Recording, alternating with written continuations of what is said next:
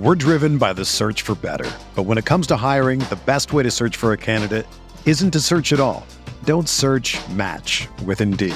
Indeed is your matching and hiring platform with over 350 million global monthly visitors, according to Indeed data, and a matching engine that helps you find quality candidates fast. Ditch the busy work. Use Indeed for scheduling, screening, and messaging so you can connect with candidates faster. Leveraging over 140 million qualifications and preferences every day, Indeed's matching engine is constantly learning from your preferences, so the more you use Indeed, the better it gets. Join more than 3.5 million businesses worldwide that use Indeed to hire great talent fast. And listeners of this show will get a $75 sponsored job credit to get your jobs more visibility at Indeed.com/Blue Wire. Just go to Indeed.com/Blue Wire right now and support our show by saying that you heard about Indeed on this podcast.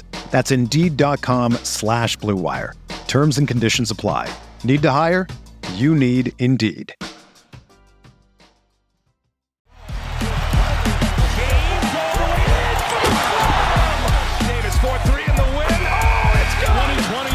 Championship belongs to the Los Angeles Lakers. Hello, Lakers Nation. Welcome in. Trevor Lane here for LakersNation.com. Your home for everything Lakers, back in studio after a trip out to Summer League. And boy, I've got some stuff to share. We need to dive in to the Kyrie Irving situation. We're going to talk about Mark Stein's recent report. But first, let me add this. Tonight, the Lakers take on the Charlotte Hornets in Summer League play. It is a 6:30 Pacific time tip-off. Join us over on Playback. Sean Davis and I will do a live play-by-play of the game. Going to be a lot of fun. So come watch the game directly with us via Lakers Nation's Playback stream. I'm going to put the link in the description below. We can all hang out, talk hoops, and watch some Lakers basketball. So again, look for the link in the description below.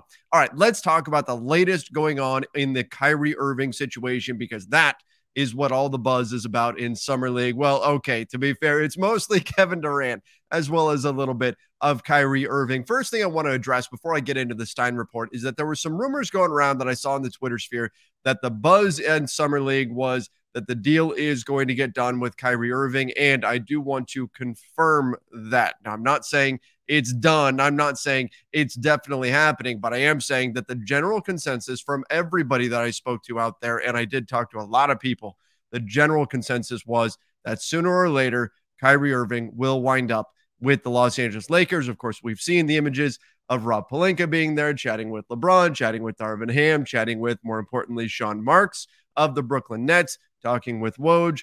None of that means necessarily that they are talking trade. Of course, everybody sees everybody in Summer League. It's just the way it goes. By the way, if you did not get out for Summer League this year, and it is still going on, obviously, but make it a point to get out to Summer League at least once. I can't recommend it enough. It's like Comic-Con, but for the NBA. It is absolutely incredible and a great experience every single year. But in any event, Rob Pelinka, you saw him having these conversations with Sean Marks.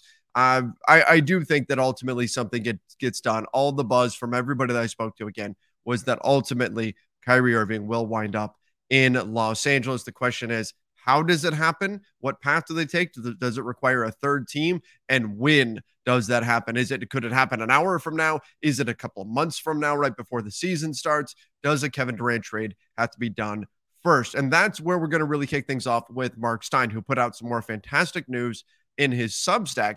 Here's what Mark Stein had to say about the situation right now. He talked about an icy situation in Las Vegas for your Los Angeles Lakers. And yes, it is very hot out there in Vegas right now. But here's what Stein had to say. Let me share this with you.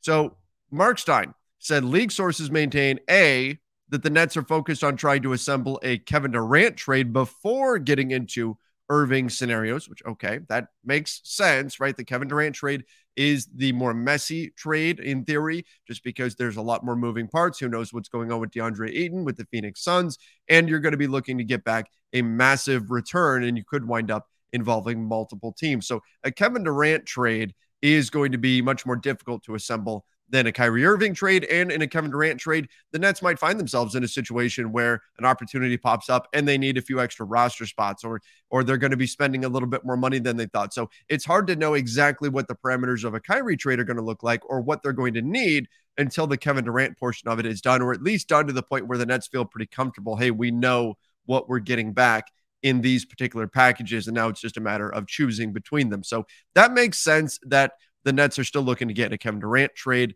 done first, or at least in theory completed.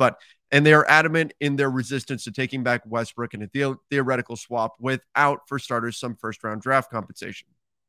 Okay, that seems like a just, of course. Yeah, I mean, yeah, we assumed that the Nets would be getting back some sort of draft compensation, probably at least one first rounder. Most likely will ask for both the 2027 and 2029 first rounders. So it's hard to imagine that necessarily being a sticking point. The question more is it going to take one? Is it going to take two first rounders? But I think the big key to this is that the Nets are, according to Stein, willing to take him back with that qualification that they need to get back some type of first round draft compensation. So that's important because there have been a lot of rumors floating around that the Nets just flat out don't want Russell Westbrook. And that was the stance before Kevin Durant's trade demand. Then there was suddenly a shift, apparently, where they were willing to take back Russell Westbrook. Then there was a pushback against that in recent days. No, they still don't want Russ. I don't think they actually want Russell Westbrook. I don't think he's a very good on-court fit with Ben Simmons, but the $47 million expiring contract, I think that does have some value. And if the Nets are willing to take back Russell Westbrook with that first round draft compensation, that could eliminate the need for a third team, like say the Spurs, to hop in. Now, that doesn't mean it's not going to be a 3-team deal. We've already heard Josh Richardson's name tossed out there, breaking down the math, looking at everything like I did a few days ago.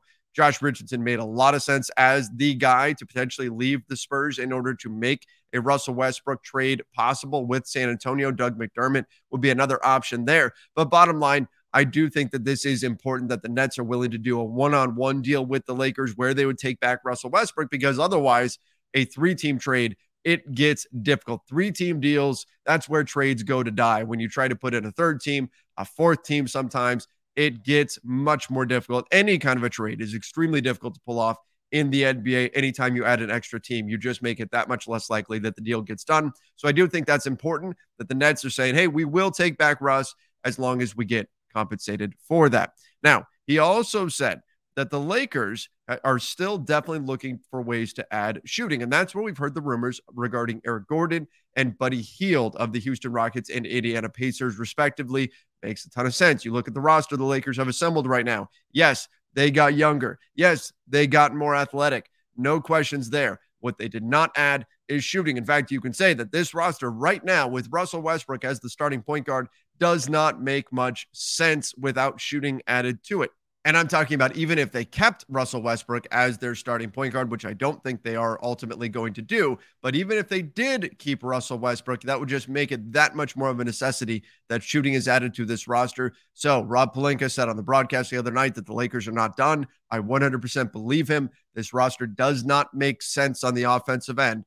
As of this moment, I do think a move will be made to add shooting. And the end game for me, if I'm Rob Pelinka, I've talked about this a lot. For me, it is to try to do both a Kyrie Irving trade and bring in Buddy Hield or Eric Gordon. And you do that by only giving one first-round pick to the Brooklyn Nets. You can then flip THT, Kendrick Nunn, perhaps another contract, and a first for Eric Gordon or Buddy Hield to the Pacers, again, or Houston Rockets. Then you wind up with plenty of shooting on your roster, particularly if a Kyrie trade ultimately results in Joe Harris coming to the Lakers as well. So this shooting situation right now, the roster doesn't make much sense in terms of floor spacing, but depending on what happens with Kyrie, depending on what happens with Buddy Hield or Eric Gordon, that could change very, very quickly. And once again, Buddy Hield and Eric Gordon make sense as targets should things fall apart in the Kyrie trade as well. Just interesting that both of those guys are players that the Lakers could go get without having to use Russell Westbrook's contract. All right, Stein also added that a second source he spoke to expressed pessimism that the Lakers would have the required assets to get both Buddy Hield and Miles Turner. The again, makes sense. The Pacers are going to be looking for quite a lot in any kind of a swap that sends both of those guys out. But we had speculated that perhaps if the Lakers were not able to get Kyrie Irving, they could take Russ and turn him into Buddy Hield and Miles Turner. Still an interesting option, but the Lakers, they added Thomas Bryant, so they added that kind of shooting big. Look, I'm not turning down the deal just because Thomas Bryant is on the roster, but it doesn't feel like the team as presently constructed is set up as though Miles Turner or another three-point shooting big would potentially be coming. But in any event, interesting to note that it sounds like it's unlikely, which is not good for the Lakers, by the way. If you're the Lakers, you want that leverage out there. If you're Rob Pelinka, you want to be able to tell Sean Marks, hey, look, Russ is expiring. It's in demand. We can flip this over to Indiana for Buddy Hield and Miles Turner. So if you want to try to fleece us in a Kyrie trade, it's not going to happen because we've got other options. You want that kind of leverage if you're Rob Pelinka. So Stein putting out there that it doesn't sound like that type of deal is going to take place. That's not a positive development for the Lakers. And lastly, let's finish up with this.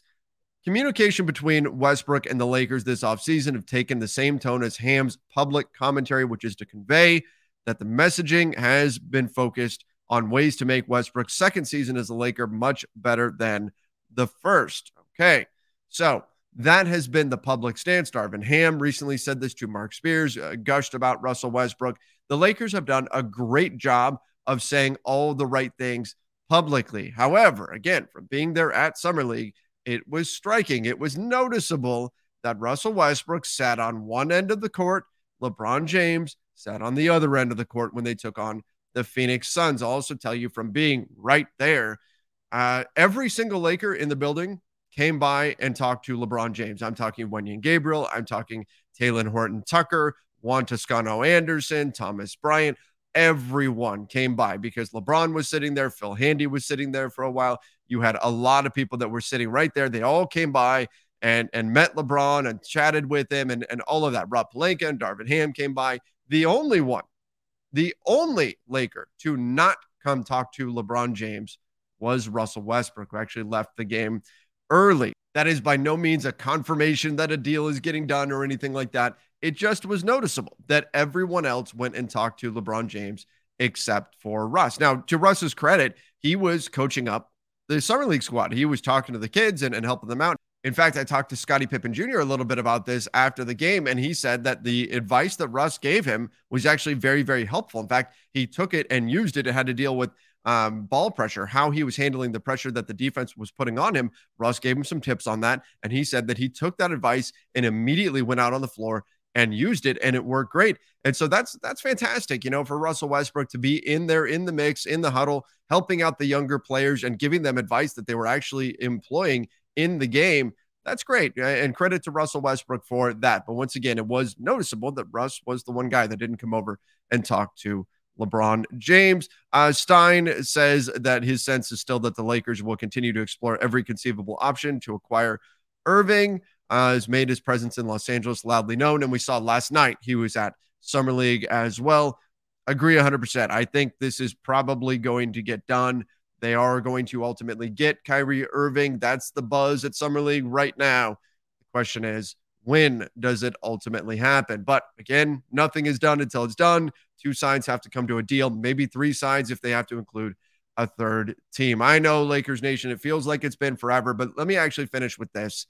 So far, we've talked about how the Lakers need to bat 1,000. They've come pretty darn close to that this offseason. When you look at the coaching hire, you look at the free agents that they've added, and just you look at the way they've handled things. They're not rushing this Kyrie Irving situation. They know that they have to make sure that they get a good deal. They know they can't lose the trade here, while they also have to make sure that if the opportunity is there, they get the deal done. Of course, there's the LeBron factor with his own extension potentially looming in the beginning of August. So there's that too. A lot of stuff involved here, but so far the Lakers have been patient, and I think they've made some really smart moves this offseason, though it may be frustrating from the fan perspective to still not have a deal done. I think ultimately if the Lakers wind up with a good deal, that is the most important piece to all of this. But Lakers Nation, give me your thoughts in the comments down below. Once again, come join us over on Playback during the game, putting the link in the description section, and we will have our live post-game show right here on the Lakers Nation YouTube channel